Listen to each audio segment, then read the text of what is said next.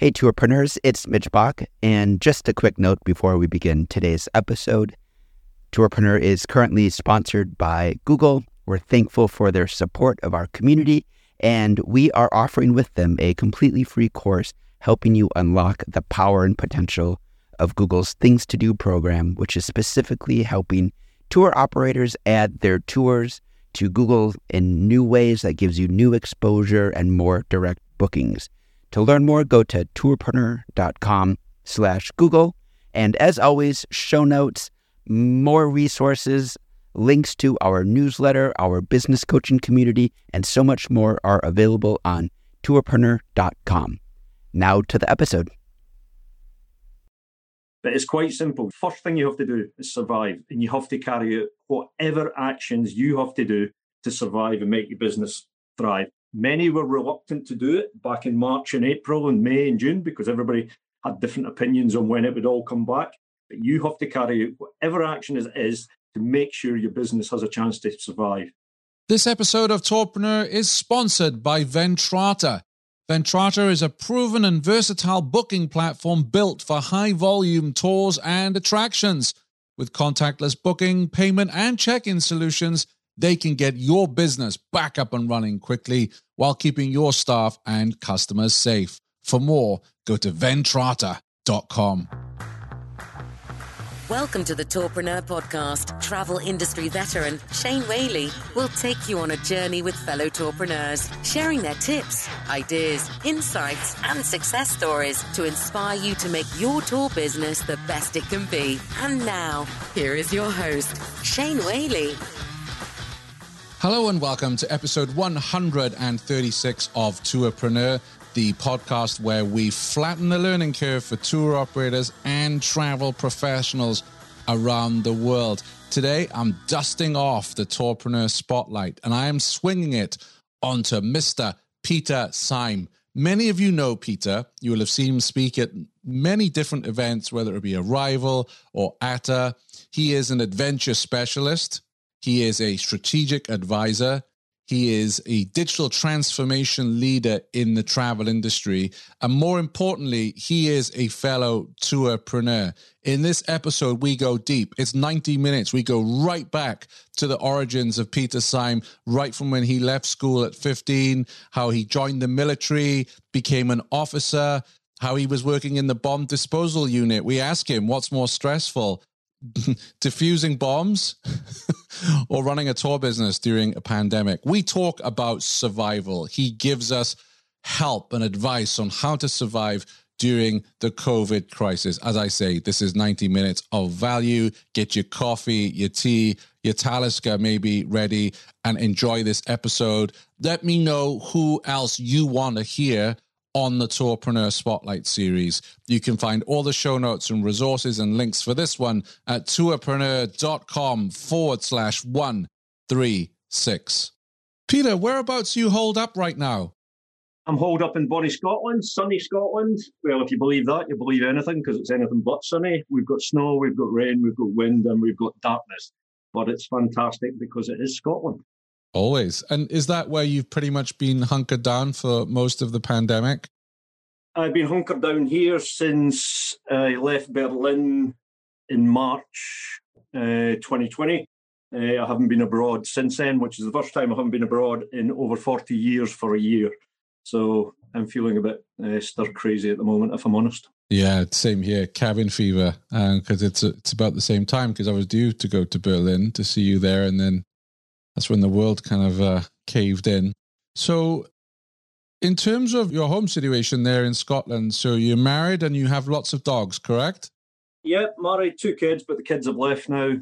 Got rid of them as soon as we could. And I didn't replace them because we already had dogs before the kids disappeared, but we've now got 8 dogs. We do quite a bit of dog rescuing from various countries around the world, mainly Spain. Right. Is it the same breeds that you rescue? No, it's all waifs and strays. We have everything, dash hounds, deer hounds, pointers, spaniels, you name it, they've been here. Yeah. What's your favourite breed if you had to pick one? Probably Scottish deerhound. Big, tall, athletic, but very, very docile and lazy, to be honest. Very lazy. Yeah. So how are you coping on a personal level? So obviously you can't travel, which is very frustrating, but in terms of your home life and how you're coping with COVID, what does that look like for you? It's just a situation you have to deal with, and I'm pretty au fait dealing with situations. It's not a situation I choose, but the reality is it's 1,000 times worse for many people in the world, around the world, and developing nations, and people who haven't got the fallbacks that some of us have got. So it's not great, but you just have to deal with it face on, assess the situation, then move on to what you can do. Stop wishing for things that you can't do, because that's just going to annoy you. Just focus on you can do, because it's going to finish. And this stuff isn't here forever. You've got to keep faith that you're going to get back to traveling and going to get back to doing what you love doing. And you have to have faith to do that. Otherwise, you're just going to go into an endless cycle of depression. So it's only temporary. It just happens to be temporary for a year or two. Doesn't matter. Carry on. Yeah. Where did you grow up exactly? I grew up in not where I am in Scotland at the moment. A working class central belt of Scotland is kind of split, with about 500,000 people living in the rural areas, and the central belt takes about 4 million people. So I was born in the central belt in a working class area. I went to school, 2 different schools there, and left there when I was 15. Were you a good student, Peter? Absolutely not. Combination of me being a pain in the backside and the school not being that good on hindsight. Bit different from now. Education system here is pretty good, but the school I went to, and when I look back on it, the average then was about 10% people went on at university. Our school was averaging less than 1%. So it was a pretty rough, but you've got to take the positives out of everything. It was a rough, difficult school, but it taught you how to look after yourself. You maybe not got I certainly didn't get the academics qualifications out of it, because I left before I got a chance to sit my exams. But it certainly taught you a lot of life lessons that you could then carry on into the future. So when you were 15, what were your ambitions in life? To get the hell out of where I was in Scotland. To put that in context, it was late 70s, early 80s. I was due to leave school at the start of 81. The UK and Scotland, particularly at that point, was a depressing place. There was mass unemployment. So, and you got, again, we didn't have all this digital stuff and social stuff and all these opportunities you can create in 5 minutes. All you really seen was what was around your environment. So your local environment was your environment, and 1 or 2 channels on the TV was your only escapism. So my simple strategy was leave as quickly as possible and just go somewhere. And the route I took was I joined the army. How old were you when you joined the military? Signed up when I was 15 and joined straight after my 16th birthday. And what was that like for you? Because you sound like, and forgive me if I'm incorrect here, but you sound like you were quite a rebellious kid, certainly strong-willed, and then to go into the military, how did you adapt to that? Weirdly, because the school brief to the military, because they obviously asked the school when you applied to join, the school brief to the military was, do not recruit this guy. He won't last a week. He never takes any discipline. He won't do what he's told, etc., etc. So I was exceedingly lucky, and you'll hear that word a lot in my life, lucky, because I have been lucky a lot. I was lucky to get into the military. And the reason I wanted in, it was nothing to do with being in the military. It was just that I'd seen films and I'd seen stuff on TV about the military running around the world and getting to travel, and I was desperate to see the world. And I thought, this is a way I'm going to see the world. So you either learn instantly in the military or your history. I learned to keep my mouth shut, and if I was going to be successful, open my mouth at the right time rather than the wrong time, and just buckle down, because the rewards were going to be worth it. Was that where you first got the travel bug? Yeah, for sure. It was the reason I went into the military. Before they even took me, they sent me away up to the north of Scotland for a couple of months because I wasn't young enough to get in. Sent me on kayaking, mountaineering, climbing, and all outdoor stuff. And the instructors that were teaching us were talking about where they'd been all around the world. So it was just inspiring. And then when you join, you're not, once you're out of training, you're off and running. You're off around the world straight away. And that was everything to me, was just I need to see the world and travel. Prior to joining the military, I hadn't left Scotland. I hadn't been outside Scotland. So you went from going in as a recruit, and at some point, from what I understand, the military then said, we want to put you through officer training school in Sandhurst, correct? That was 9 years of right. getting there. Came as a shock to me because it was never on the plan. It was never It wasn't part of my plan. I was working hard doing what I was doing. Military's fairly simple. And like all situations, you weigh it up when you go there. Straight away, I knew within weeks, I knew if you're really, really fit, you get away with a lot. So I made sure I was exceptionally fit, and I was exceptional, being the top 1% of fitness anywhere I went in the military, because one, it allows you to do your job better, and two, it keeps a lot of grief away from you if you're exceptionally fit. The second thing you pick up very quickly, if you're aware, is there's a time and place to open your mouth. If you don't open your mouth, you ain't going anywhere. You're not going to be successful. So you have to open your mouth. You just have to be reasonably intelligent when you open your mouth and question things, because everybody thinks for the outside it's all do this, do that, do the next thing. And it's completely not like that. Obviously, there's discipline and orders, but it is a questioning environment as well, because everybody has value and everybody has different trainings and different backgrounds to make up the teams. So it is a questioning environment, and you have to step forward, you have to volunteer, and you have to put yourself forward. And if you do these two things, keep yourself fit and can put yourself forward, you're going to get noticed, because it's a hierarchical system, and the system only works if they promote people up there. So over the period of 9 years, I'd probably been a pain in the backside enough, and someone crazy enough said, do you want to go to Sanders? Which I just laughed at them, to be honest, because the normal career for someone like me would be to spend 20 odd years going all the way through the ranks and then maybe commission as an LE officer, which is a late entry, and miss out the Sanders stuff. But to go to Sanders as someone with no academic qualifications basically was unheard of. It didn't happen at that time. That was around 1990 that you joined Sandhurst? Yeah, about 1990 I went, and then I lasted 6 more years and left in 96. Let's talk about business. What are you applying in your business today as a result of what you learned in the military? If you've been successful in the military, and not everyone is, I mean, people have bad experiences in there or average experiences, but if you've been successful in there, you just carry out your daily tasks in life in a slightly different way forever. So I'm a big believer in discipline. And when I say discipline, I don't mean yes sir, no sir, 3 bags full sir. But if you're disciplined to do things that you don't really want to do, it is a reliable habit that ends up in outcomes. So in today's world, you see motivation this and motivation that, and people trying to motivate people. Discipline is a damn sight more reliable than motivation.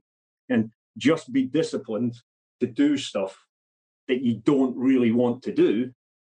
But if you do it often enough, it's going to get you somewhere.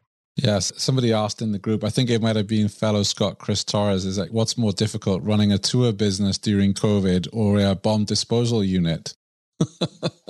Yeah, and I spent about 4 years in bomb disposal unit, and that obviously focuses you. That's attention to focus, detail and stuff like that. And it also taught me that I'm much more of a generalist. That incredible attention to focus to one subject isn't really me, which is not a good thing if you're in that job. Yeah.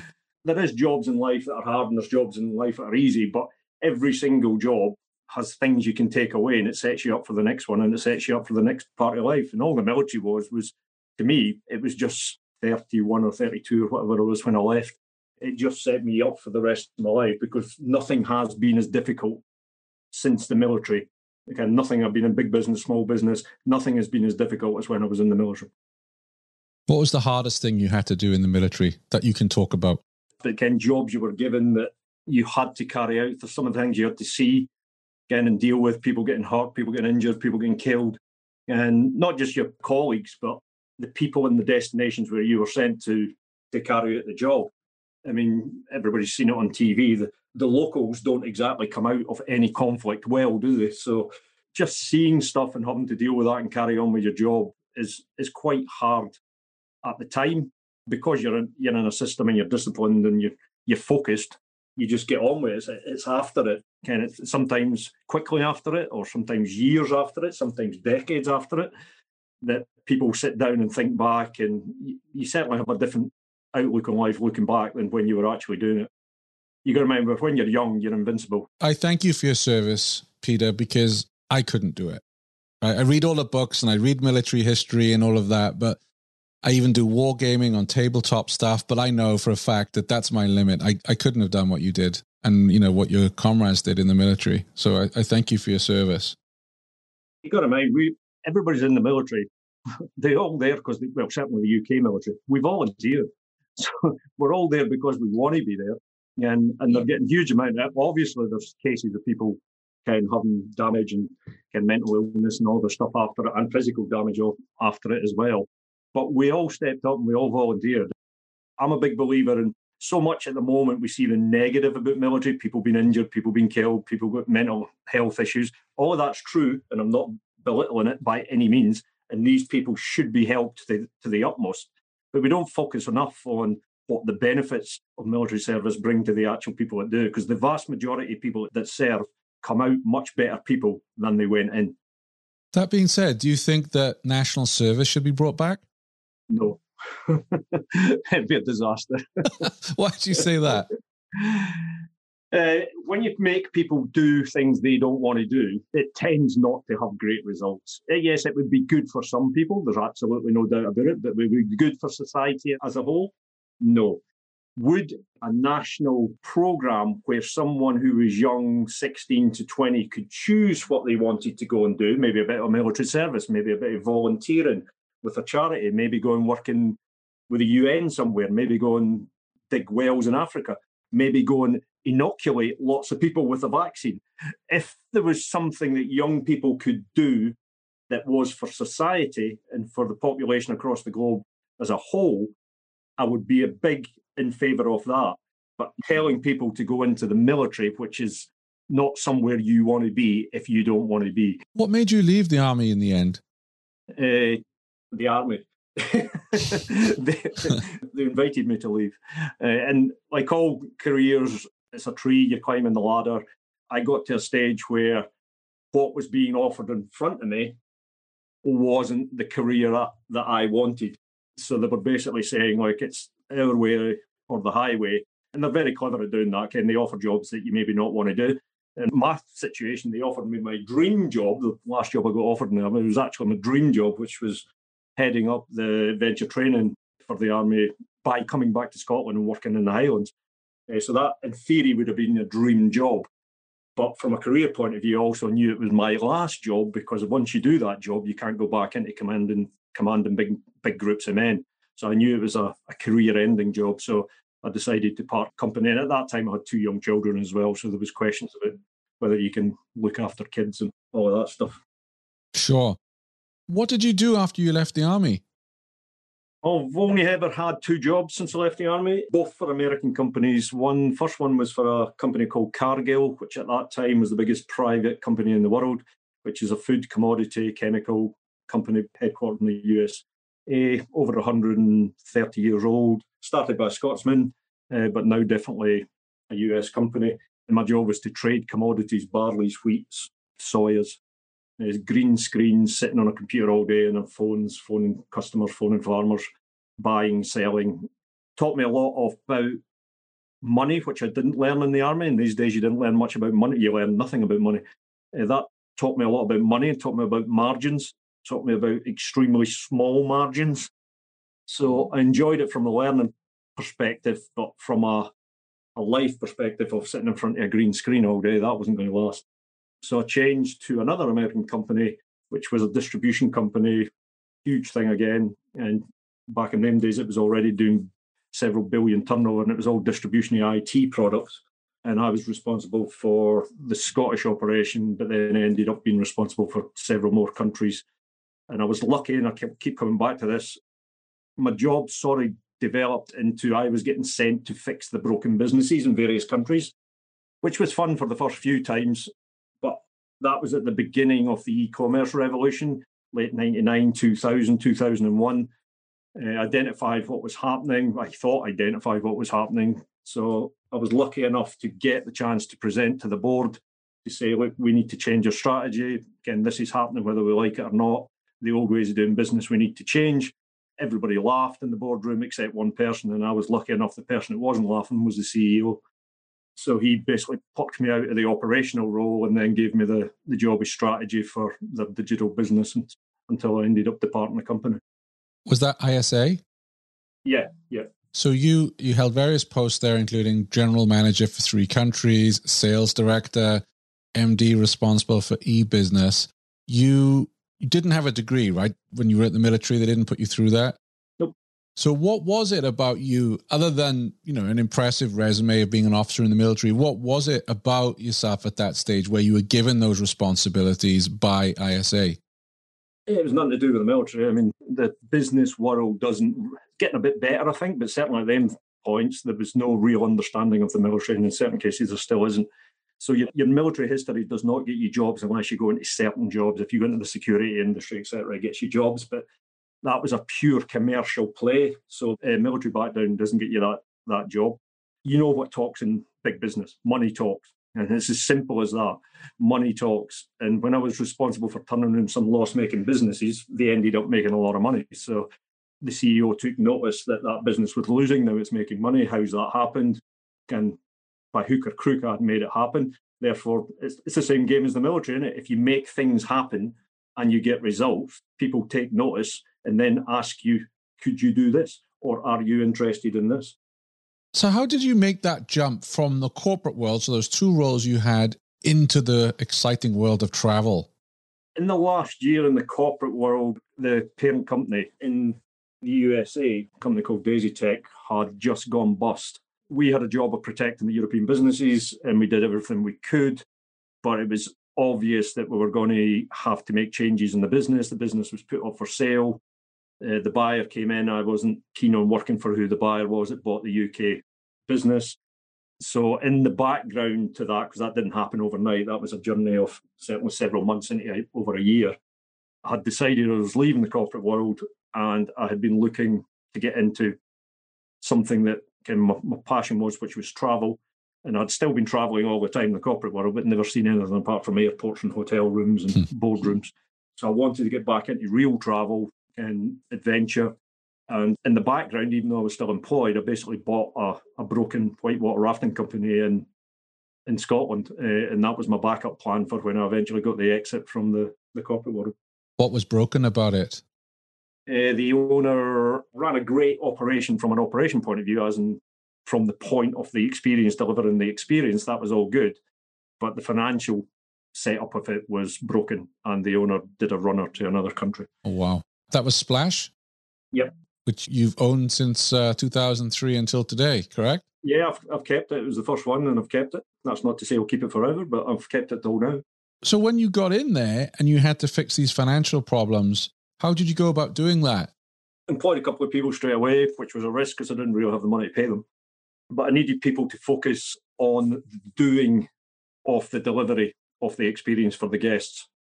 Because I, obviously coming from a business world, I was like, I could spend my time here delivering the guest experience, and I would quite enjoy that because I do enjoy it. But I'm never going to fix the business or build the business of doing that. So I employed a couple of people to do that. And then I went straight on to what's going to fix the business, from restructuring the financials to doing what had to be done, which was sell more, get more clients, get more customers very, very quickly. So even in these early days, made sure the digital presence was up and running.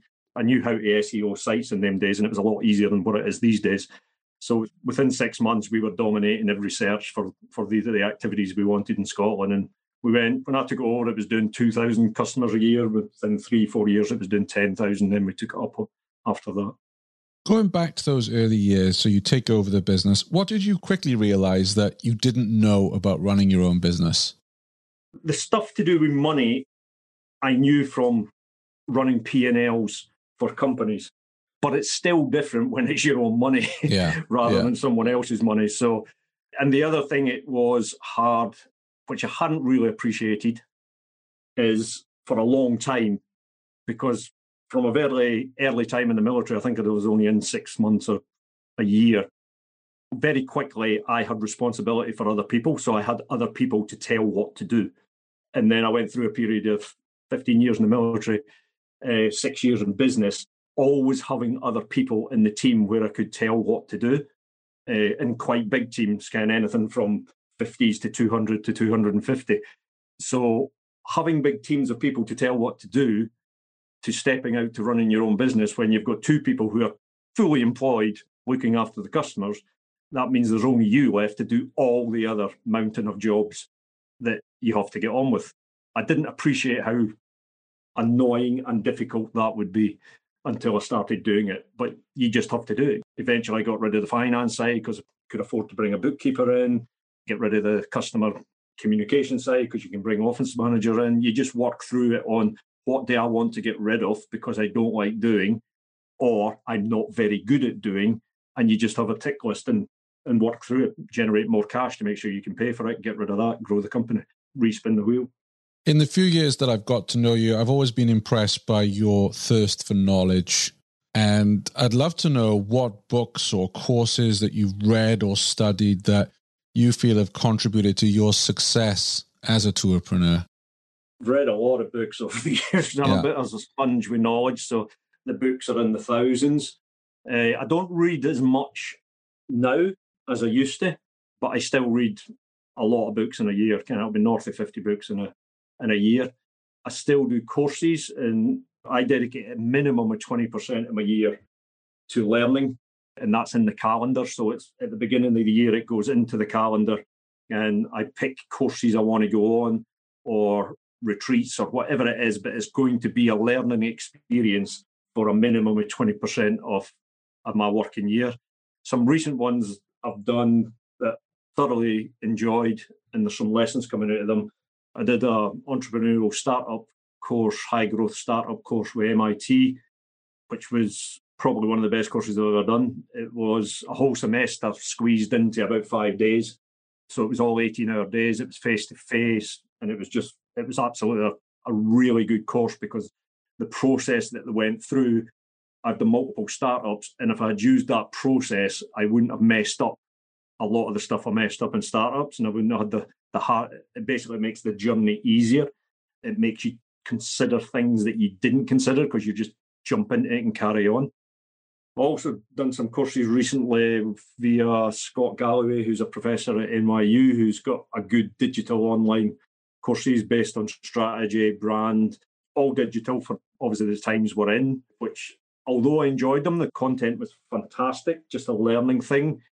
I'm finding learning digitally harder than I do find face-to-face. Now, that might just be me because certain age, certain time, but I'm finding I'm only learning at about 50% of the rate when I do it digitally than I would if I was face-to-face with a group. Why do you think that is, Peter? I think it's harder to stay focused when you're on a digital environment, a digital course, because there's so many other things you can get distracted by, and things can be pinging. Whereas if you're in a classroom environment or study environment and you're working with a group or the instructor teaching you, you're not going to go and answer your phone or look at your messages and all the rest of it. But when you're in your study and you're working on your computer and you're trying to learn and things are pinging all over the place, it's just so easy to get distracted. And the other thing is you just don't get that one-to-one connection with either the person teaching or the cohort of the group, who half the learning is with the cohort. And when all the things you bounce about, someone comes out with this idea, another idea, even though digital tools do facilitate that, it just doesn't impact the same way as face-to-face. Yeah, I would agree with that.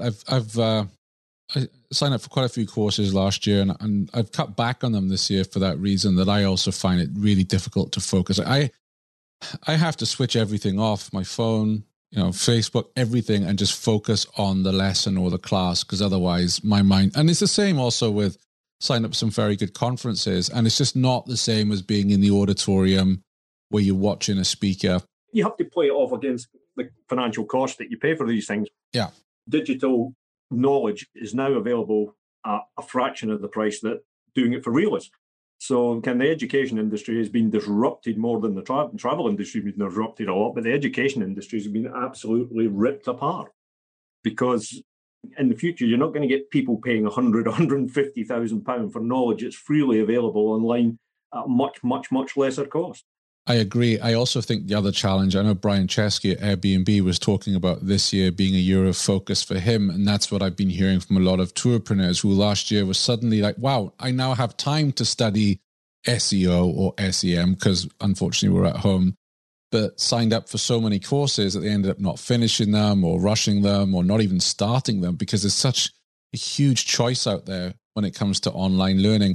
How do you score or how do you evaluate a course that you see? What are the vital ingredients that it needs to have for you to sign up for it, Peter? a bit of research on who's delivering it. And to me, it's the main person delivering. Pretty easy to find out anything about anybody, how many videos they got, podcasts, articles they've written. So straight away I go, look, who's delivering this? And even if they're not delivering it on every single module, and they've got people helping them, I want to see who's been responsible for putting it together, because I have to be confident that I'm actually going to learn something. Therefore, that's my first thing, is research, quite a lot of research to feel, am I aligned with this person delivering this? Has this person got interesting, challenging things to say and highlight? And if they have, well, then I'm interested. If they haven't, I'm not that interested. I'm not saying that it's not valuable, because it may be valuable for someone else. Education is a very personal thing. What's good for me is not good for someone else, and vice versa. And secondly, it's then, how is it delivered? How is it? Is it just video, and is it just talking head? Or is there an interactive bit? Is there a cohort bit where you go off with the groups and work in within groups? All of that does play a part as well. But first, who's delivering it? What's the content? Have they got authority to be able to do it? And then how is it being delivered?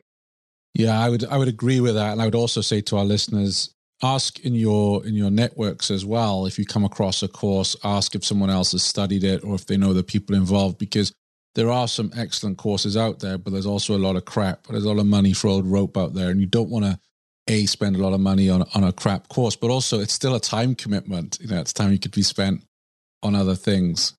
There's another thing, because we're in a digital world, it's and this impacts on what we do, travel, and how we market and how the rest of it is. In a digital world, we have a paradox of choices. The more choices people get, the less they choose. So again, let's jump into our world. Let's jump onto an OTA platform again with endless choices. That confuses people. Again, it's the paradox of choice. The more choice people get, the less they choose. It's like in real life, you go into a restaurant, or when we can go into a restaurant again, you sit down and the restaurant's got 5 choices on it, or you've got another restaurant where it's got 35 choices on it, and someone just sits there and scrolls through the 35 because they can't make up their mind. It's the paradox of choice. It's true. And I think what we all need to ask ourselves as well, Peter, is, where do we need to focus this year?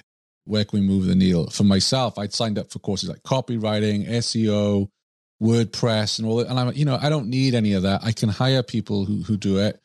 I need to focus on the craft of interviewing. That's what I do daily. And my success with the Tourpreneur podcast is being a better interviewer. So this year is all about focusing on, I'm doing a journalism course. I'm doing a course at Berkeley, which is storytelling with sound, which again, that's been a good course. What surprised me the most there was the amount of homework I've got to do, and like proper homework, not go away and answer these 5 questions, but go and put a project together and it gets evaluated. It's hard, but it's what I need, because that's where my focus needs to be this year. For sure. And the tour operators that are listening to this, we are in a complex world, and our industry is super complex.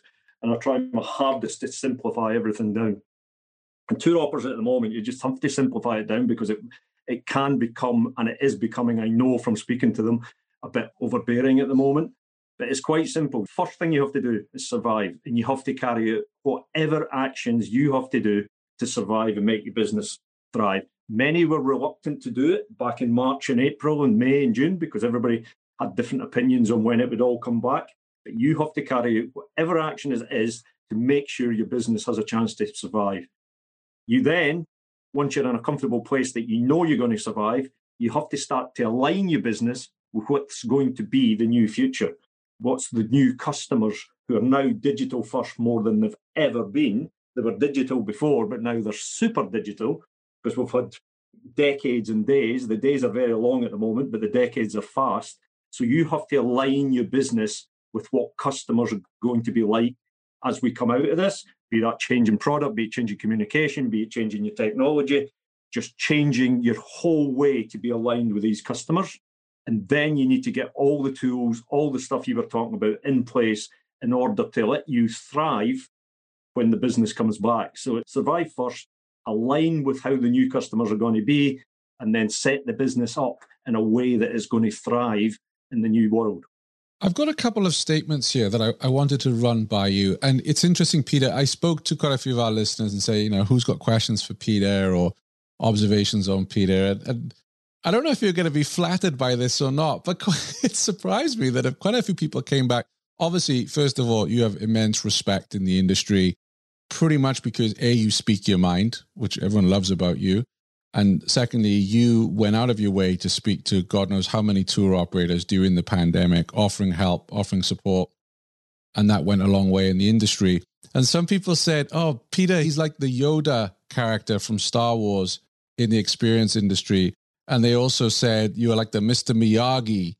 What they were getting at when I said, well, what do you mean exactly? And they said, well, because he's very wise and he'll come out with a statement that I have to go away and think about. It's not like, hey, go and do this. I have to try and understand what Peter is saying. And I just pulled out a couple of statements here, and I figured if we could go through these, it would be fun. So one of the comments you gave, and bear in mind, I think these were in 2019, so this is all pre-COVID, but I am on a mission to get operators in the sector to focus on digital leadership and execution in the same way that they focus on executing fantastic customer experiences in person. What did you mean by that exactly? Yeah, but first of all, before I answer that, just on the old Yoda stuff, just be careful of anybody who's got experience, because experience is in the past by definition, right? And it has got some strengths, but it's got huge weaknesses. And the faster the world speeds up and the more digitalized the world becomes, the less valuable experience is. So just be a little bit careful with old greybeards like me mouthing off, because we're not moving to the past, we're moving to the future. And some younger people have got a better idea about the future than I have. But we all agree customer experience is everything. But where operators are great at, and where they on the whole are pretty poor at, is they really focus all their energy, all their time, and all their effort on making that customer experience fantastic when they arrive at their destination. So whatever it is, a food tour, a bike tour, a walking tour, it doesn't matter. They make that experience brilliant. And on the whole, the industry is very good at that. Not my opinion. If you do all the data search, again, the rankings and ratings of tours and experiences versus restaurants or versus transport, etc., it always scores higher. So operators are really good at giving a live experience, but they need to think about how do we do that customer experience in a digital way prior to the customers arriving. So we all know the customer journey. The customer goes through a dreaming, a planning, a booking, an experiencing, and a sharing journey, right? We need to be as good in these digital periods where the customer is engaging with our content and with potentially with our booking. We need to be as good in these places as we are at delivering the customer experience face-to-face. Who do you see doing that well right now? Or pre-COVID probably was a better way of putting it. This goes against some of the stuff I say, but the OTAs are actually quite good at it. Not all of them, but some of the OTAs are good at it because they understand the customer journey and they've got the data to understand the customer journey. So if you understand where your customer is at any stage, you're going to be more able to interact with them in a digital way to service them. So the bigger companies tend to be good at this because they have the more resources and the data to do it. We're being swamped in data now. I'm swamped in data myself at the moment. The value of data is decreasing the quicker this all speeds up. It's the analysis of the data where the value is. And we have a massive weakness in the industry, in my opinion, of people who can really look at data and analyze it and draw conclusions out of it and then apply them to the people, the guests that are going to do. At the moment, we're quite good at using data for marketing and for placing the right ad at the right place at the right time for the person to convert. But the experience of dragging out the trends in that data and how we can give a customer a much better experience is something that the industries, I think all industries are lacking, but we really need some really world-class data analysis on our data. But I do think the bigger companies and the bigger tour operators in the industry, Intrepid and big tour operator, they do a really good job of following this customer experience offline as well as online. And customers of the future, guests will value brands much more on the experiences they deliver than the actual service of the product. So it's the whole holistic experience and interaction they've had with that brand from start to finish will be incredibly more important to the customer than the actual product or the experience they bought. And how did they relate to them digitally on the web? Was their website approachable? Did they have multiple I wanted to speak to them on WhatsApp, but they didn't have a WhatsApp communication. I wanted to speak to them in WeChat, but there was no way of doing it. You have to be doing what you do face-to-face in a digital environment. And do you feel that this can be done on a budget? So if you're talking about a small tour operator as opposed to an interpreter or a large OTA, can smaller tour operators pull this off? It's incredibly difficult. It's hard. But just because it's hard doesn't mean you shouldn't do it. When you're a one-man band or 2 people or 3 people, it's incredibly hard because all of this stuff is getting harder, not easier. But then you've got to think, well, what is my strategy as a business? Why am I in business? Strategy is pretty simple at its core, really simple at its core. Those that execute on the most difficult things win. If you go into business and just copy everything that's out there, you're not going to win. You might do some business, you might get some money coming in, but you're just getting on a hamster wheel of churning it round. So if you want to be in business and do well in business, you have to come up with a strategy that's going to be difficult and then execute on it. So you have to decide what you can deliver and what you can't. And in today's world, you have to be guided by the customer. And it's not acceptable anymore for an operator to say, well, I've got online booking and that should be enough for them. That's not enough for them. The customer wants to phone you, customer wants to email you, customer wants to Facebook message you, wants to Google message you, wants to WeChat you, wants to WhatsApp you, wants to Instagram you.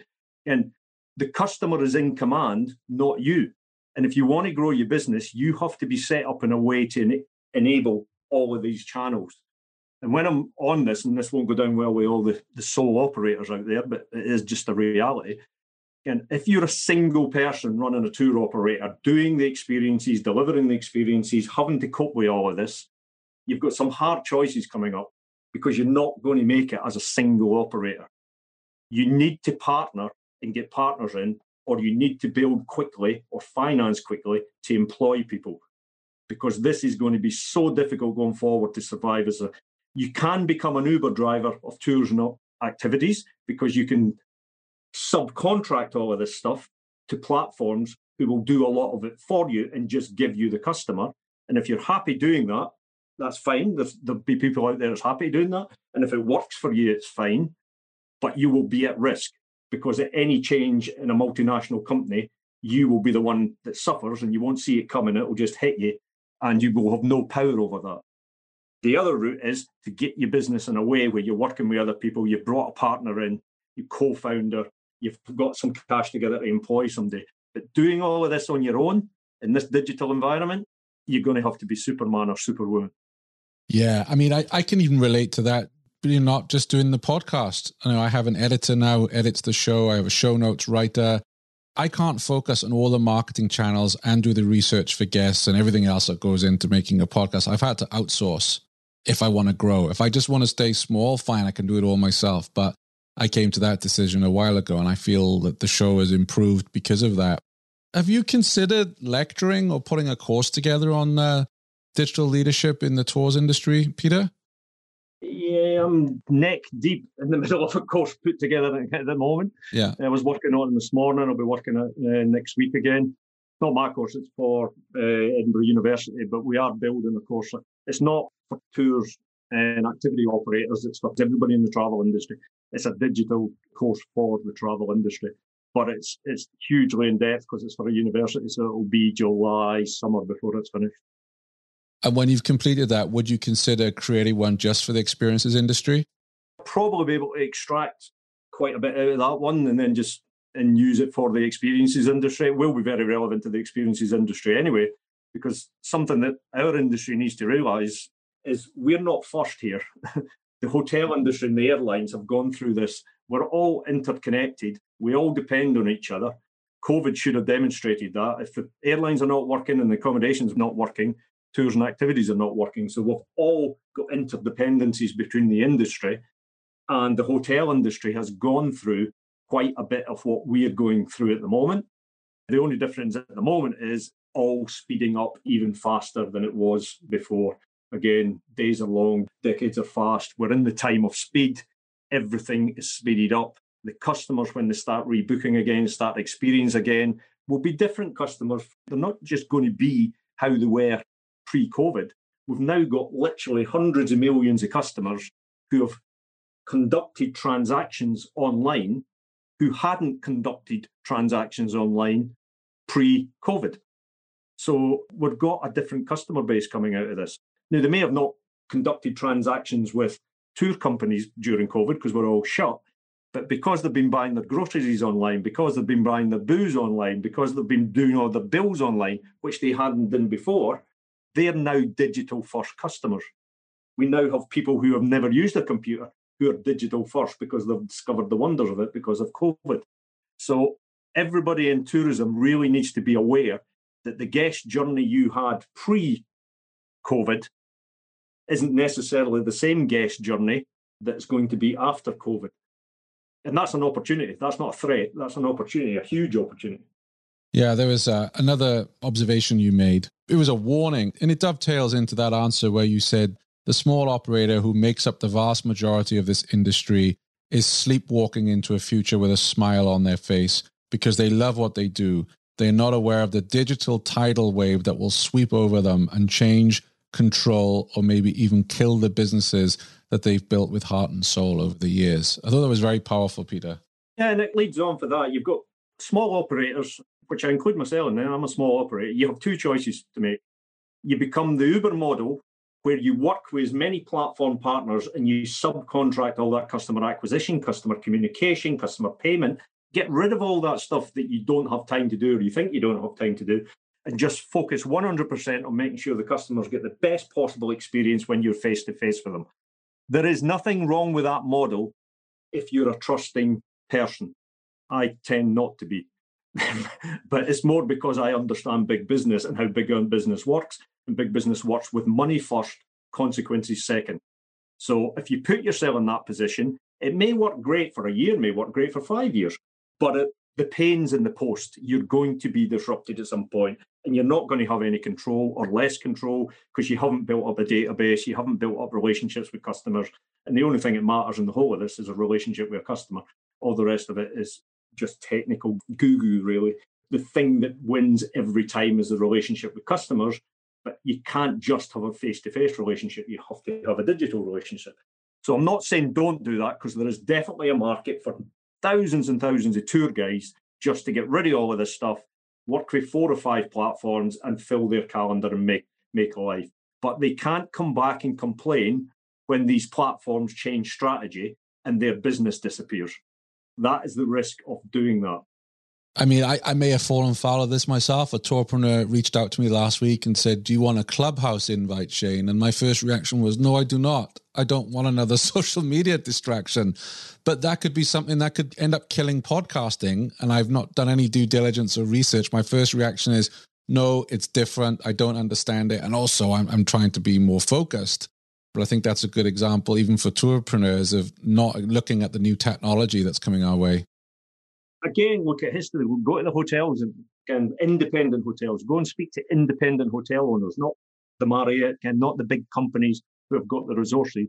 Go and speak to the independent hotel owners who own 1 to 4 to 5 hotels. Speak to the owner. Talk to them about their journey over the last 20 years, and then decide if that's a journey that you want to go down or do you want to do it different. There's no right or wrong here. You know, I'm not standing here telling people what to do. There is no right or wrong. But I do think people like me and others in the industry have got a duty to highlight what we know so operators can then make a choice based on knowledge rather than just being sold something that I know at some point is going to come back and bite them.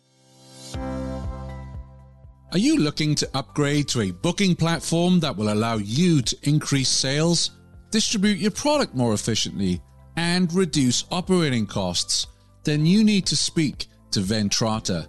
Ventrata is a proven and versatile booking platform built for high-volume tours and attractions, and is trusted by Big Bus Tours, Historic Tours of America, RATP Group, City Sightseeing, and many more to power all their sales channels globally.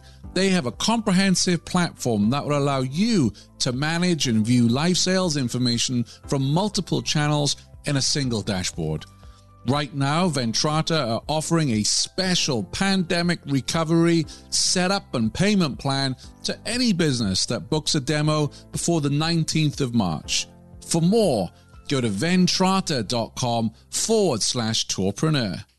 You wrote something on LinkedIn at time of recordings, this was today, that as we rebuild, we have to do better, folks, or tourism will promise much and fail to deliver. What did you mean exactly by that? There is an argument, and don't get me wrong, I didn't really put a huge amount of brain thought power into this pre-COVID, but if you actually look at the travel industry as a whole and really dig deep into analysis of it, we actually had a disaster before the disaster.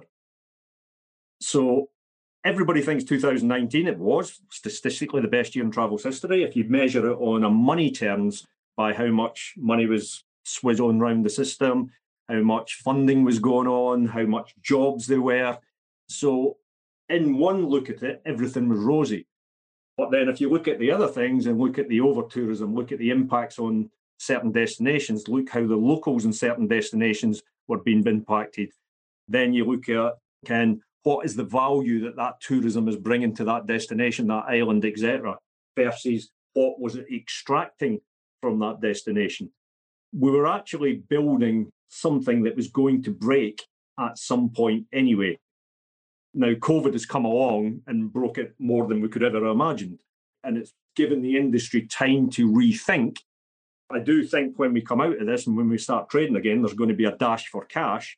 Because remember, going back to survive first, people need cash to survive. So there'll be a dash to cash initially. But the industry really needs to start thinking about different metrics apart from just profit. Because if we don't, regulators will come in and make us think about different metrics rather than just profit. And we really need to start building from the destination and the people in the destination back the way, whereas we've gone through 20, 30 years of doing it the other way. And entrepreneurs, businesses, all the rest of it have decided they're going to be travel businesses and they've imposed on destinations, they've imposed on locals without necessarily delivering value to them.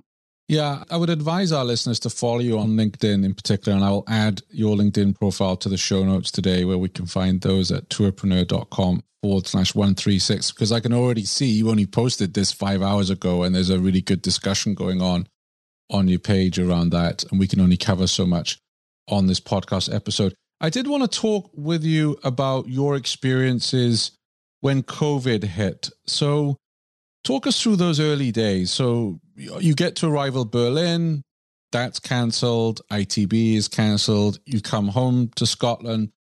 What happened next for you?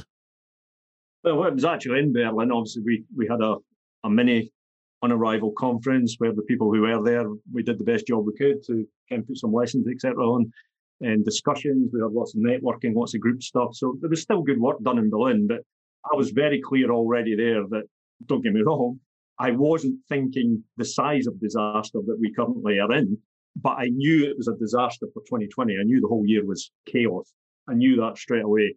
So I wrote an article in the pub in Berlin, which was basically a step-by-step guide of what operators should do, because this is going to be worse than most of you think it's going to be. And that, although I said about experience, be careful experience earlier, that was based on experience. I was running businesses in 2008 when the financial crash happened. 65% of my profit was exposed to corporate events. Corporate events finished within 24 hours of the financial crash. And I was around in 2001 in the corporate world when that had. So I'd been through several businesses disasters that gave me the knowledge to be able to execute and action what had to be done based on your analysis of how bad you thought it was very quickly. So I wrote that article to try and get other operators to carry out actions, because the human instinct is to wait and see. And is this going to be as bad as we think, or we'll just not do that? Whereas every hour, every day, every week is critical when you have these situations, because if you don't take action, you're just burning cash, and all operators have a limited supply of cash. So it was all about getting your business into a set, into a structure quickly that was going to be painful, but you needed to get your business where you were not burning cash, because I knew we were going to have a period of not generating cash. So the actions I took were things that I had to do in 2008. But the main thing to me was to get the financial situation. Unfortunately, we let people go straight away within hours. Like by the time I was back from Berlin, people had been gone. So it's hard and it's difficult. But if you think the future is not going to be good to your business, you have a duty to try and protect that business as much as you can. It's survive first, for above everything. Because if you don't survive, you've got nothing going forward. And that's why I was able to free up time to try and help others. Because within a week, my businesses were in the state they needed to be, which was a damn sight smaller than the way I started. But I knew that gave me a runway of 12 to 18 months. I remember you telling me that you effectively closed down your international business, but Splash, your rafting business, did very well during the summer. Yeah, I made the judgment that local would work. And it was a judgment at that point because we didn't know if it would or not. And the actual reality was it worked sort of, because we're not in control. And the virus is not in control. It's actually the reactions of the powers that be, the governments, etc., who set the rules. They're the ones in control. So we managed to get a local market for about 115 days out of 2020, which spread from the 4th of July until the 31st of October was the period we got to operate. And during that period, on the build up to it, when I seen it was going to happen, we changed our whole business to focus on, obviously, local business. We weren't going to get our international clients. We also had to change who our clients were because we are a group-focused business and we weren't allowed to take groups, where our whole business, that business, was focused on big groups of stag guys, kind of for when big hen parties, big corporate groups, big military groups, big school groups, big youth groups, and groups anything from 16 to 30 to 50 to 100. We just weren't going to be able to do with them. So we had to change the whole thing to focus on locals. And when I say local, it's UK is local for me because that's 60 odd million people. And we focused the whole summer on families. We just went for the family market for the whole summer. And how did you market your business to locals? We didn't have enough time to SEO the Google presence in a way that was going to have an impact, in a way that was going to be quick enough. And whatever work I did SEO, changing the content to focus on families, was not going to get the rankings quick enough. So we did create family content, but then we went after the families on Facebook, backed it up with links to webs and links to other pages rather than relying on SEO. So the whole strategy was based around reaching out on Facebook, both organically and paid, to target customers in certain geographies that we thought that would pay back, and it did. And obviously some things worked, some things didn't. Things that didn't, we killed. The things that worked, you double down on it, see if it still works, double down a bit more, and then you would find the point where you can't go beyond because it's not working anymore. So Facebook was basically the saviour of our cash flow during the summer.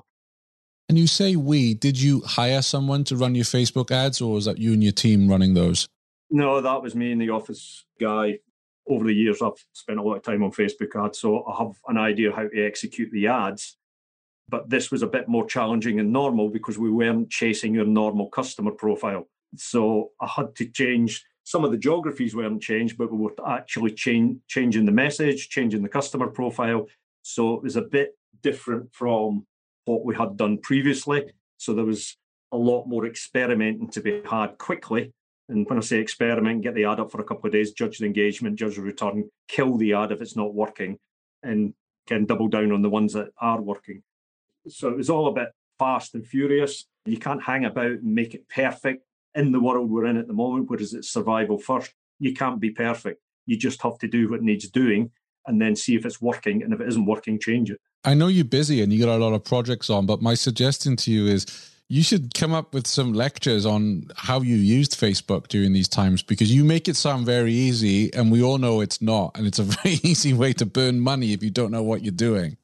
And I've burnt a lot of money on Facebook, and I won't say how much, but it was a lot to learn how to do it. The one thing I would say is actually fairly easy to learn the technical aspects of Facebook. And I can tell you now, most of the marketing companies are way better on the technical aspects of Facebook than I am. So it's quite easy. But a lot of people don't think about the psychology side and their customer journey. Who is your customer? What is the journey they're going through? And what is their psychology? Because if you think about the psychology of your customer in depth, the content that you're going to deliver is going to be different. Facebook is not like Google where they're searching. you're interrupting them. So you're being rude. So you're dropping an ad on them. So basically you're being rude. So that's not a good opening gambit for a customer. So you best have really thought that through to make sure that what you drop on them is inspiring enough and is aligned with them enough that they're going to give you the privilege of engaging with you. And that's about reading people and reading the psychology of people and matching the right people to the right content, to the right product which you deliver. Now, that's quite hard to do, and you need to spend a lot of time with people and understanding people how to do that. And it's a combination of that and the technical side that you can get from all the agencies that is the difference between really successful ads in travel and non-successful ads. And the reason you don't see OTAs and bigger companies doing well on Facebook is it's very simple. They don't have a personal connection with the customer. Social media gives you, as an operator, the chance to have a one-to-one relationship with a customer. That is gold. That is absolute gold. And OTAs are really, really bad at that. Big companies are really bad at that. Customers, guests, automatically know whether they're dealing with a small company. Psychologically, they know this is a small company or this is a big company. And if you've got the opportunity to engage with them and create a relationship with them, and it's a small business, they know that and they respect it. And the opportunity is, this is no math figures, if you're engaging with 135 people on social and they're talking about you, that's having the same social impact as a brand with 1 million followers. So just 135 people engaging with you on social has the same impact as a brand with 1 million followers. That's not my numbers, that's Salesforce's research and numbers. I was always surprised here in the summer where I live in Vermont. There's a lot of outdoor activities. We're very much I know you visited Vermont before, and I didn't see any ads for any activities or experiences. Bearing in mind, I can see a giant big lake from my window here. There's a lot going on.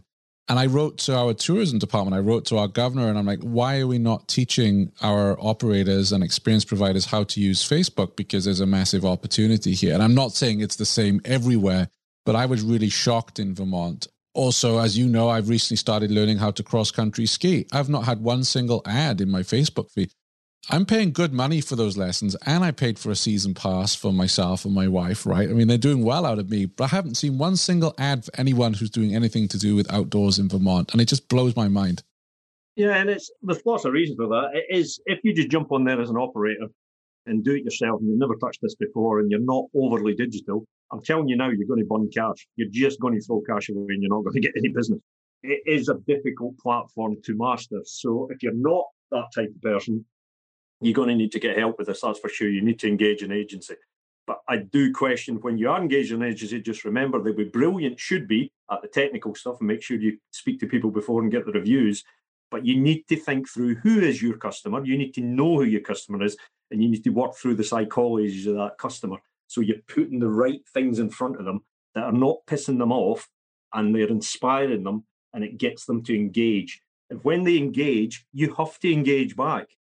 And when people are leaving comments and statements, you can't just leave that there. You have to start that relationship, get back to them, and engage with them. And don't just drop a web link onto them and try and get them on your website, as many agencies will tell you to do. They're comfortable in the environment they're in. Leave them in the environment they're in. If a customer's contacting you in WhatsApp, leave them in WhatsApp. If it's email, do it by email. If it's phone, stay in phone. Keep them in the environment they're comfortable in. Don't take them to the environment that you want, because that's you doing it for your benefit, not for the customer's benefit.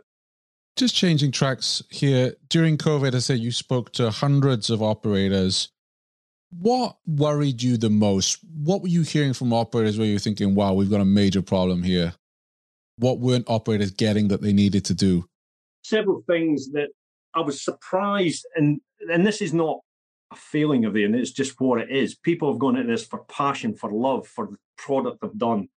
But the lack of basic business knowledge across the operator base is quite substantial.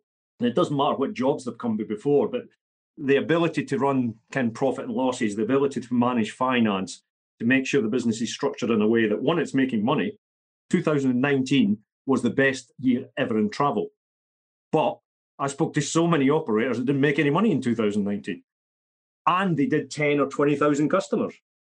So if you're doing thousands of customers and you're not making money in the best year's travel has ever had, there's other things wrong, and it's a business model and it's the financial model. So I was a bit taken aback by how the basics weren't taken care of from a business point of view. And then the other thing, especially from city-based operators, were how they had a distribution system and a distribution mix that left them exposed massively because too much business was coming from this platform or that platform, and they hadn't built any resilience into their business. So it wouldn't have took COVID to damage their business. Even a small disaster would have damaged the business, not COVID by any means. But I think the main takeaway was the financial models many operators are running are not viable long term. Wow. That is very surprising to hear. But it's understandable. I've been a bit there myself. You get so engrossed with your product and you've got more customers coming through the door. It's the busy fool syndrome. And we shrunk our business back down to 10,000 customers for 20,000, and we make more money at 10,000 we did at 20,000. At 20,000 we were busy fools, and at 10,000 we can make good money. And so it's very easy to get caught up in the life of looking after customers and more customers and more customers and more customers. But if the model isn't correct, I'm not building a resilient business because there's no inherent resilience in it if something happens. I know we're going back to OTAs, but there's so many operators out there, particularly city-based, who are into OTAs for 60, 70, 90% of the business. That's just not a long-term viable business. It's funny, I've never shared this with you, Peter. Like I said, I've been lucky enough to get to know you over the last couple of years, but the first time I came across you were in my days when I was regional director at Get Your Guide, and I would pop onto LinkedIn and see this Scotsman having what I perceived as having a go at OTAs, and your post used to piss me off. But I could never respond because I wasn't allowed because I worked for a corporate, right? And don't get me wrong, I think OTAs are fantastic businesses. I love OTAs. I think they're brilliant. Yeah. Again, to build a platform, give the reach, let millions of operators around the world or hundreds of thousands of small operators, enable them to actually get customers quickly. It's fantastic. But that simplicity of it has an inbuilt weakness. If I'm a brand new operator and I open up in Bangkok tomorrow and I have 200 customers in my first week because of the OTAs, they think business is easy. Oh, look, I've created a business. You haven't learned the basics of building a business because the business has come too easy. So OTAs can be a weakness and a strength. And obviously, they're huge. I use OTAs. My business has got OTAs. But you've got to make sure your business is built in a resilient manner, that you've got enough cash flows coming from all these different channels that make sense, that release a profit at the bottom. Because if it's not doing it and you've subcontracted core bit of your business, you're just going to get pain at some point. But OTAs are not going away. They're here for good. There's going to be more of them. You're going to get niche ones that niche down and be very good in niches. And then you're going to get the global giants who are going to keep on growing. I mean, they're not growing at the moment for obvious reasons. But as we recover, they will be able to capture market share quicker than operators were. You're not going to be able, unless you're big, you're not going to be able to strike up a personal relationship with the OTA. So it's up to you to manage how you work with the OTA and make sure you're in control of that relationship, not the other way around. Do you think they'll ever crack the local booking code? So obviously, I think we both agreed international is pretty much gone for this year. If OTAs are to make any revenue, they need to get locals booking local activities, which is a huge U-turn for them. Do you think they can do that? They can do a better job than what they're doing at the moment because they've got the resources for the content, for the branding and the marketing at the right place at the right time for when the customer's there. So they can make inroads for sure. But they're not going to dominate it like they can do on, they don't even dominate international, but they're not going to make as big inroads because a local is a local and a local knows a lot about local places. I'm not going to use an OTA to book something that's 10 miles away from me or 15 miles away because I'm just going to book because I know it's there, or word of mouth. And from your social, from your network, from your friends. People are not going to use OTAs at the same scale for local business.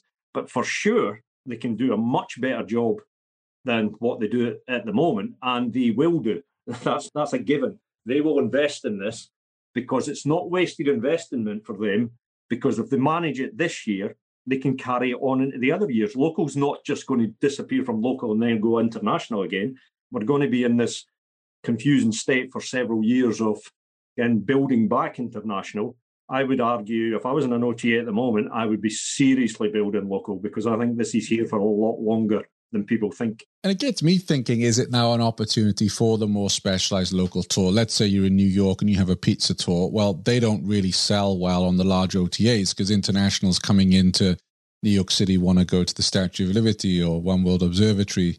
Is it now the time for these smaller, more specialist tours that they could actually generate more bookings through the OTAs? Because that's what locals want to do. They want to go on a pizza tour. Yeah, locals are going to want to do stuff that they haven't done before. And we've seen that in the 3 months that we got open. I was speaking to the customers because I was back in the operation. I was like, why are you here? Would you normally be here? And why did you decide to come here? How did you find us? The answer was, we wouldn't normally be here. We'd normally be in Greece, Spain, whatever. But we were looking for stuff to do that we wouldn't normally do. So that's them saying, like, yeah, I've been to all the sites and the scenes because I am a local. Therefore, I have to find things that we wouldn't normally do. Because they're locals, that's what they're looking. They're not going to go to the thing that all the tourists go to. They're going to go to things that they're going to enjoy and they've never done before. So it gives the long tail of the industry all of the products and experiences that aren't the high volume stuff. This is an opportunity for them to really actually grow their customer base, because people are looking for this long tail in this COVID times for the next few years. People are looking for the long tail. That's not to say the big attractions won't come back. Of course they will. People will always go to the number one attractions wherever they travel. But at the moment, people are looking for the long tail experiences. Yeah, there's two ways of looking at that. You could have the locals saying, well, hang on, now, for instance, Empire State Building isn't packed with tourists. Now it's a good time to go. And I know I was talking to Rob at Trip Hacks DC, and he was taking pictures of the monuments there in Washington saying, hey, look, there's no crowds, come visit. So there is that appeal to locals. But the toughest things in my career at an OTA, my time at Get Your Guide, was speaking to a small operator and saying, look, I'm really sorry. You've got an excellent tour here. Let's say a food tour. It's just not going to sell on the platform. And I'd have to turn them away, or they would go live and they'd be ringing up, hey, where's the bookings? Where's the bookings? You're not giving me any bookings, because the OTAs just weren't focusing on that. So I do wonder if we're going to see a shift there. Like I say, I don't think it's wasted time from them shifting to do it, because if they do capture a percentage of local, they can keep it as time goes on. So I don't think it's all about getting the customer into your network in the first place. Once you've got that customer, you have a chance of retaining that customer. And we all know how OTAs acquire customers. They're happy to acquire customers at losses all at the time, because they can make it over the long lifetime journey of that customer.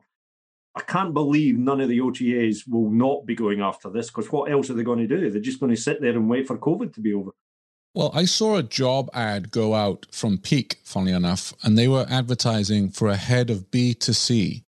Now, I know on your Travel Mavericks show, you're going to be speaking to the leadership at Peak, but it just made me, raise my eyebrows and think, well, are Peak going to get into being an OTA, which they were years ago, and are they going to focus more on the locals? Rizwana said at Arrival they'd had an excellent summer because so many of their customers are outdoors, adventure, nature, etc. Is that something they're looking at? I don't know. I have no intelligence or data on that. I just saw the job spec and thought, wow, interesting, B2C. Yeah, in this world, it makes sense. And none of us really know the outcome of this. Like, we all know travel's coming back, but we don't know when, and we don't know how, and we don't know in what scale. Pandemics can run for long periods of time, so you have to cover your bases. And I just believe anybody in our industry who's not focusing on local is missing a trick that may come back and bite them on the backside. But local is here all the time. I mean, I've been surprised. My business, the one in Scotland, did local groups. We targeted the UK for groups and internationally for groups. But I had ignored families. And now I'm not going to ignore families going forward, because I have learned families are a very viable business model for my business. Now, when these families end up going back to Spain or back to Greece, I may lose some of that potential volume again, but there's still enough of them locally to be a viable business model.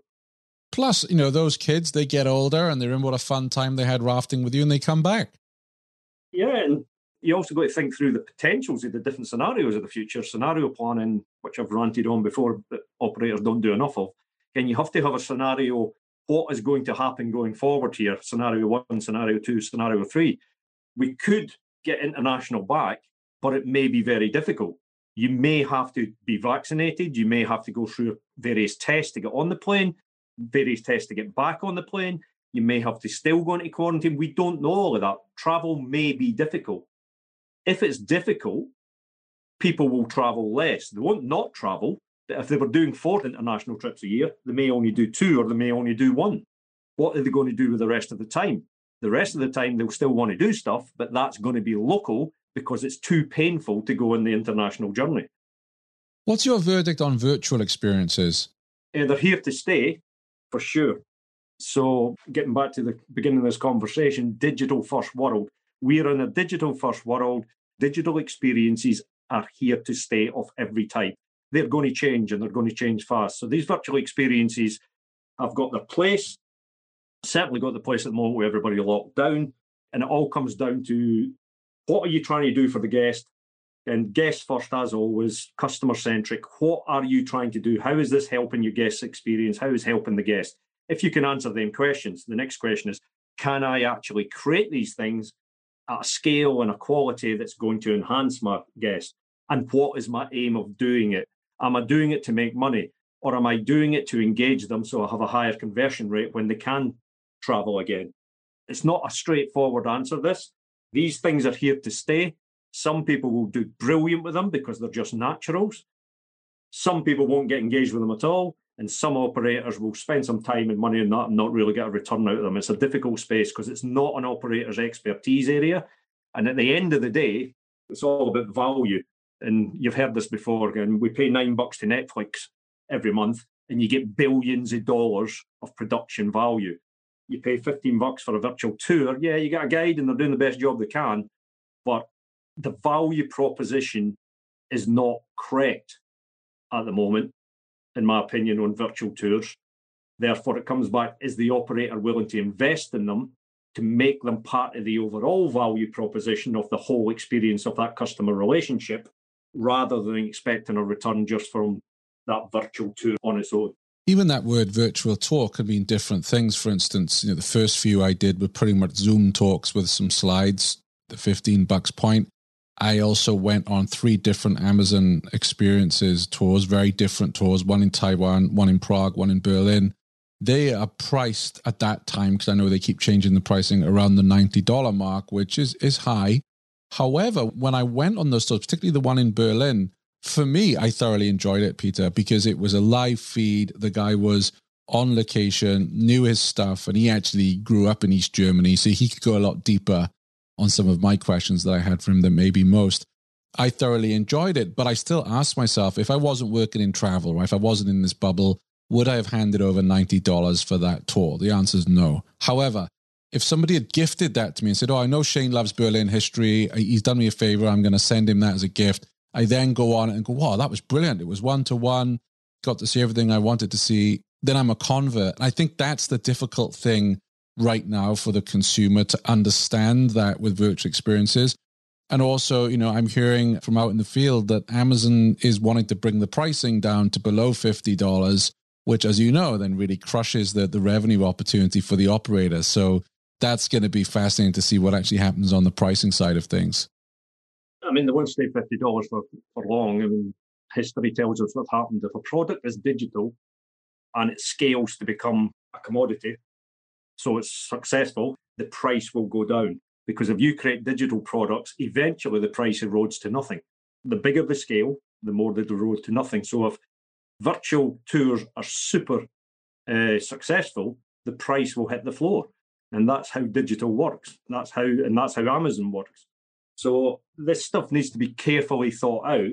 But if you take your example of the guy in Berlin, if I was a customer who had been wishing to go to Berlin, had a passion to visit Berlin, I'd spent my $90 on that and seen that, when I go to Berlin, the chances are I'm going to hire that guide. Yeah.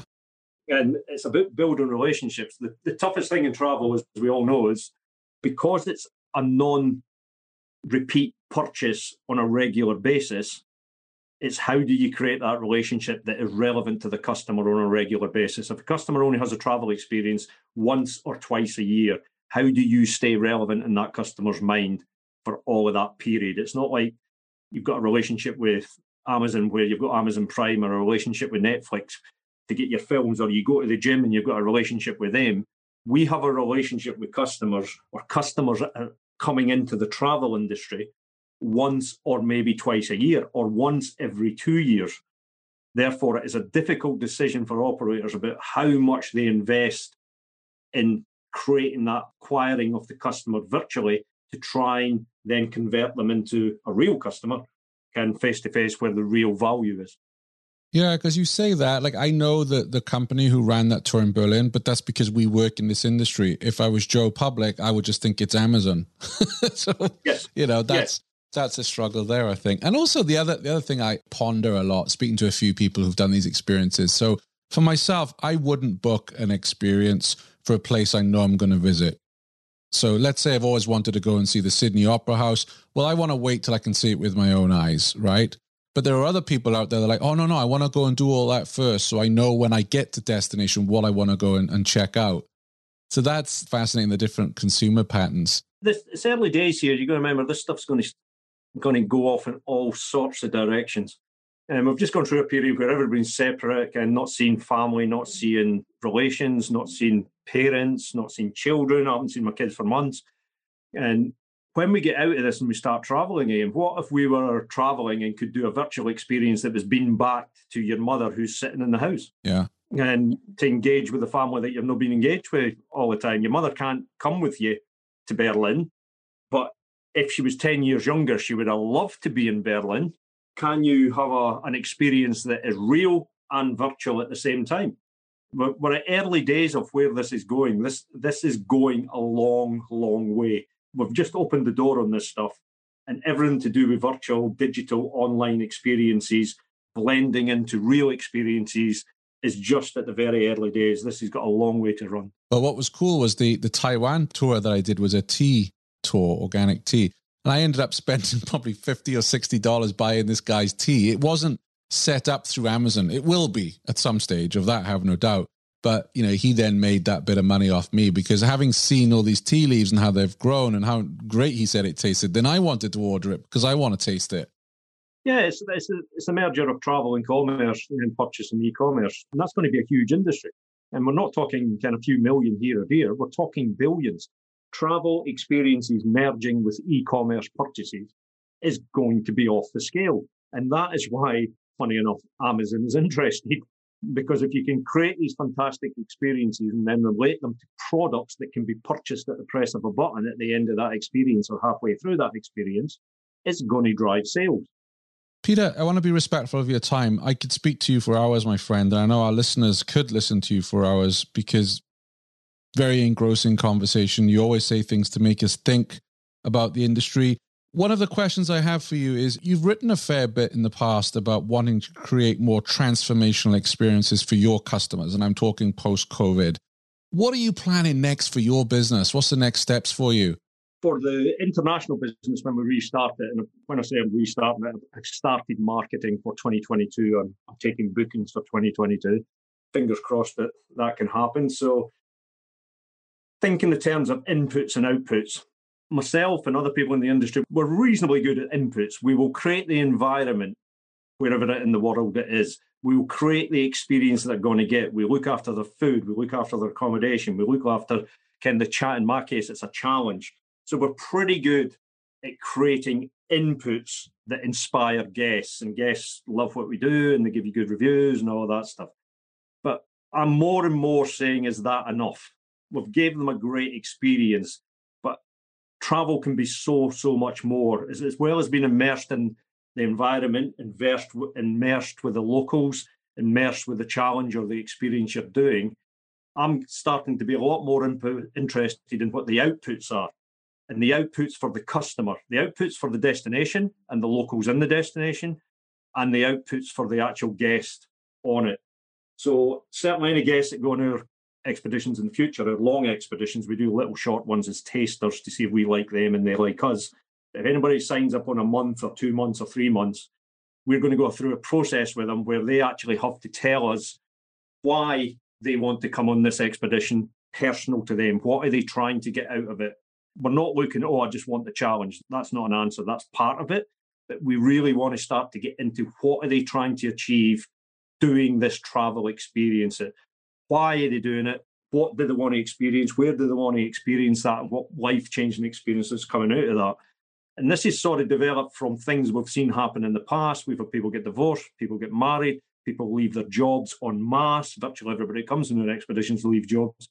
People start businesses. So all these things were happening on our expeditions. But it wasn't because of the expeditions. It was people who had been thinking about stuff prior to coming on the expedition. And then we gave them the environment and the time to actually think about stuff. And then they took actions after the expedition.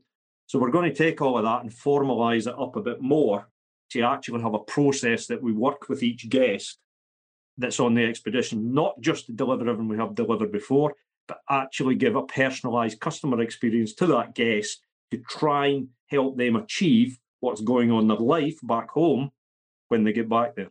Love it. Love that idea, Peter. And I think many of us listening would love it as well and would love to come and join you, especially when we have to make big decisions, whether it's about our family life, our home life, or what we want to do with our businesses. Yeah, for sure. It's not a niche market. Every single person in the world has personal challenges with what they want to do, when they want to do it, and how they want to do it. And we all go through these things. These are part of life. But the stress of life, of being in work and kids and family, you never get any time, and time's the most valuable thing in the world. People don't get the time to decouple from the internet, from social, and our expeditions certainly give them time because they're long. It's how about can we best put use to that time? Everybody will have a journal, everybody will have to take notes every day. And are you getting answers to your questions? Are you not getting answers to your questions? What do we need to go discuss through more? And time is the most valuable thing in the world. I've got 258 months left to live. Therefore, I need to make the most of them 258 months. Wow. Before I let you go, for our listeners out there, tourpreneur listeners who are struggling, they're not sure what to do next with their businesses, what's your final piece of advice, Peter? Just remember what you're in. You're in the travel industry and you're in the best part of the travel industry. Like, the travel industry is fantastic. It's the best industry in the world and you're in the best sector of it because you get to deal face-to-face with guests, make them smile, make them have a great time. They've been stressed, they've had bad times, they've had illness, they've had death this year. You get them to give them the best time of their year. They may only have 1 week, they may only have 2. So you're in a privileged position because you're in the travel industry.